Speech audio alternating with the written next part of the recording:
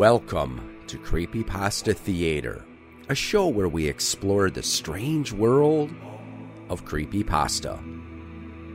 Join us as we hear tales best left untold, travel roads best left unexplored, and see sights best left unseen. Today, we have 3 short creepypasta about food. Be careful, though. These tales just might make you look at your next meal a little bit differently. These stories can be found on creepypasta.wikia.com and are protected by Creative Commons license. Guest narration in this episode by Tracy Nicholas.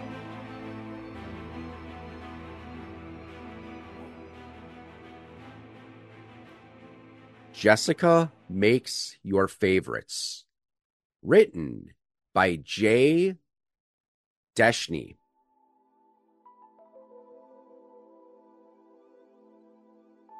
I'm a big fan of YouTube.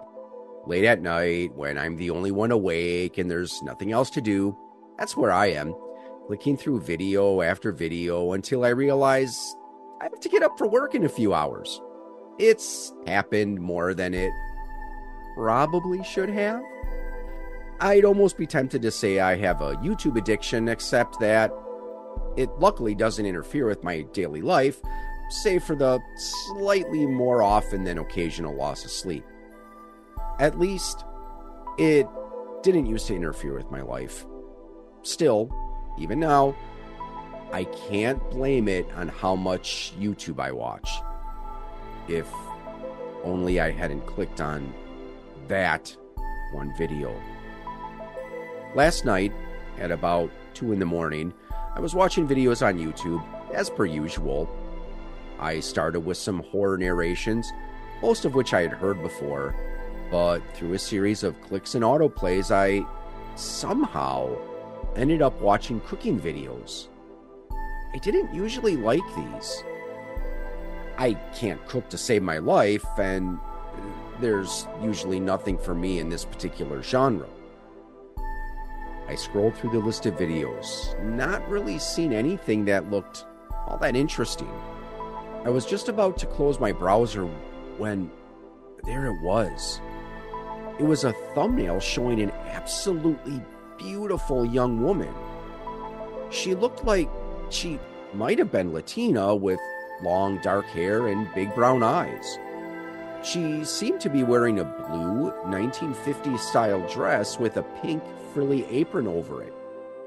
In front of her, she held up a dish piled high with my favorite food, fully loaded baked potatoes. The title of the video read, Jessica Makes Your Favorites, Episode 23, Baked Potatoes.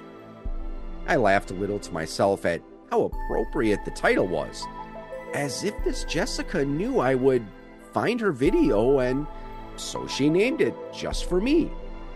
Glancing at the clock, I saw it was only 2:15 a.m. Still early by my standards. Okay, I thought. What harm could one more video do? I clicked on the thumbnail and, in less than a second, the video started. After a brief intro with some cheery music played over shots of delicious-looking food, the woman I assumed was Jessica appeared on the screen. Seeing her move made me even more smitten with her. Everything she did seemed graceful and effortless. She seemed perfect, like she belonged to another time or another world. Hi, I'm Jessica. You must be hungry. I suddenly realized that I was. It hadn't really occurred to me before then, but in fact, I was very hungry. I found this strange since I had a rather large spaghetti dinner complete with enough carbs to choke a horse. But I chalked it up to my mind playing tricks on itself from looking at all these cooking video thumbnails and Jessica's own intro with its tantalizing dishes. Jessica continued. Well, today I've got a very special treat for you. Get ready to experience my fully loaded, extra cheesy baked potatoes. I just know they're your favorite. She looked right into the camera as she said this. I felt suddenly unsettled. There was a kind of intention in her gaze, like she was looking beyond the camera, straight at me. But I told myself that this was ridiculous. I'm just tired, I thought. Jessica began to cook, going over each ingredient she would need for the process. She didn't just breeze through the list like other YouTube chefs, but instead she lingered on each one as if deliberately trying to tempt the viewer. Of course, you'll need some delicious, ooey gooey cheese. Can't you just taste it now? Can't you feel it on your tongue? I found it odd, but I'd be lying if I said I didn't enjoy it. All the while, I felt my hunger increasing. The time came to assemble all of the ingredients. I find that all of these foods go together so well, Jessica said with a hint of seduction in her voice. like warm bodies mingling with each other, touching and caressing sweet flesh. Imagine it. Taste these flavors dancing on your tongue right now. You know, there's very little difference between eating and making love. They both involve such intimacy, such wetness, such lust. Her gaze intensified as she looked straight into the camera. Such gluttony. That was it. Something about the word gluttony had sent me into a tailspin. My hunger was now unbearable. I had to eat something. I got up from my desk, not even bothering to turn the video off, and practically ran to the kitchen. A moment later, I was on my knees in front of the refrigerator with the door wide open. I grabbed anything I could. It didn't matter what it was. I found a tomato that had been in the rotter for God knows how long. Its skin was wrinkly and it had a spot of mold on the bottom, but I didn't care. I sank my teeth into it, the earthly mold flavor exploding in my mouth. My gag reflex kicked in, but I fought it, eventually winning and getting the whole tomato down. Eventually, nothing remained in the refrigerator except a package of uncooked chicken, which my girlfriend was planning to use for dinner. I tried to remind myself that chicken was dangerous and disgusting, but it wasn't working. I tried convincing myself that my girlfriend would be mad if I ate it, but to no avail. My stomach felt empty. I was starving, and nothing I had eaten so far was filling the bottomless pit inside me. I tore through the plastic wrap like a child tears into its birthday present. The chicken felt slimy and disgusting in my hands.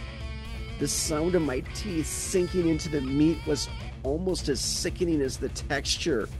I chewed until it became a slurried liquid that slid easier than expected down my throat. In seconds, nothing remained but the bloody pink juice, which I greedily licked off the styrofoam packaging. It wasn't enough, though. The hunger still roiled inside my gut. I rushed toward the cupboard and grabbed a box of cereal. It was one of those twig and bark type health cereals that my girlfriend loved. I usually hated that kind of thing, but at this moment, nothing in the world looked better to me. I had already drunk all the milk we had, so I just ripped open the box and began pouring the contents into my mouth. Suddenly, I heard a voice from the kitchen doorway. What the hell are you doing? My girlfriend stood there in her bathrobe. She seemed horrified, and for the first time I realized what a terrible mess I had made all over the kitchen. What is going on here, Damon? She asked. She continued speaking, probably demanding an explanation, but I wasn't listening. All I could think of was how hungry I still was, and how good all of that meat looked, draped over her bones.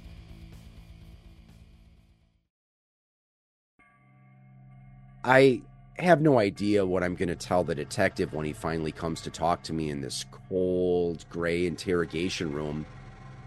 I've been sitting here for a while now. I can't bring myself to touch the coffee that rookie cop left on the table for me. At last, I feel full. Stuffed, even. That last meal really hit the spot.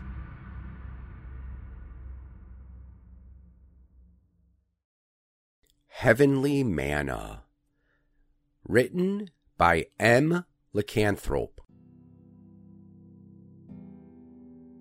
Dinner was the best tonight.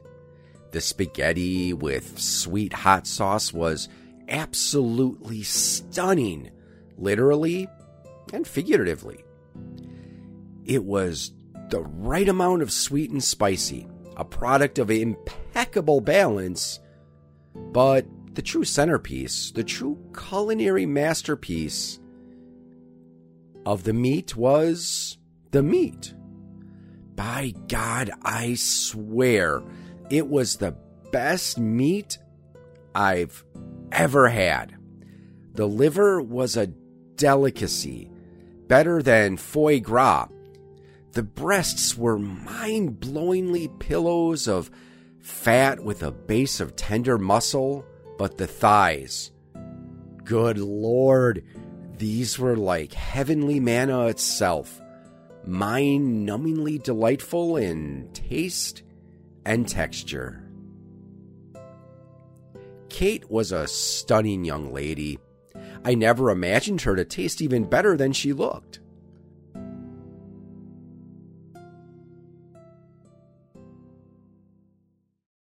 Poisonous.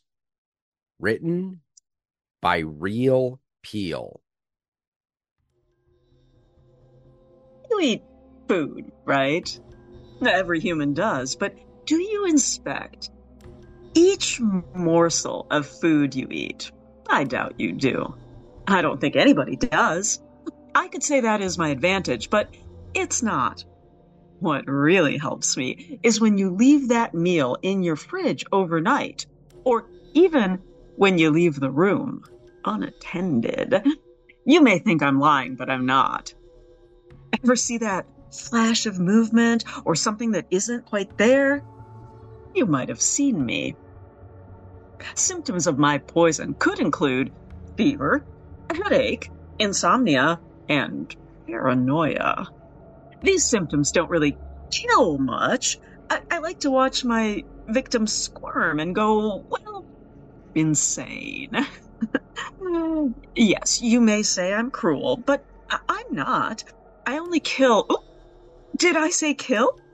Forget I said that. You may look for the poison, however, you might not find it.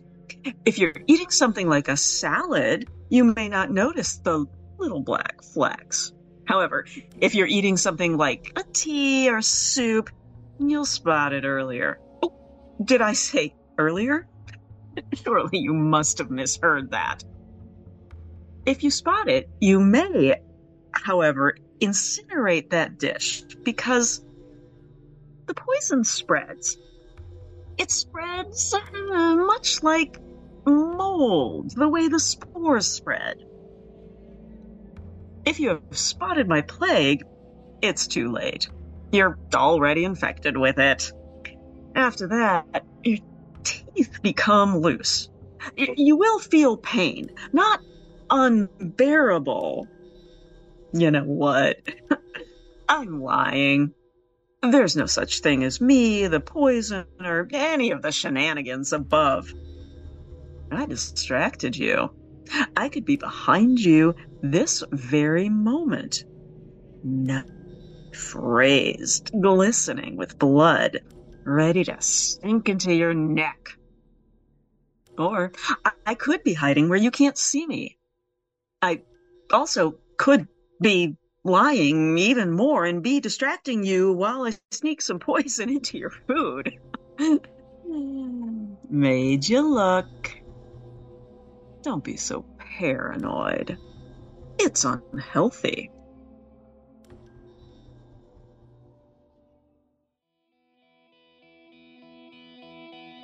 You have been listening to a presentation of Point of Insanity Game Studio. Visit us on the web at poigamestudio.com. Follow us on Twitter at poigamestudio. Look us up on Facebook and email us at poigamestudio@gmail.com.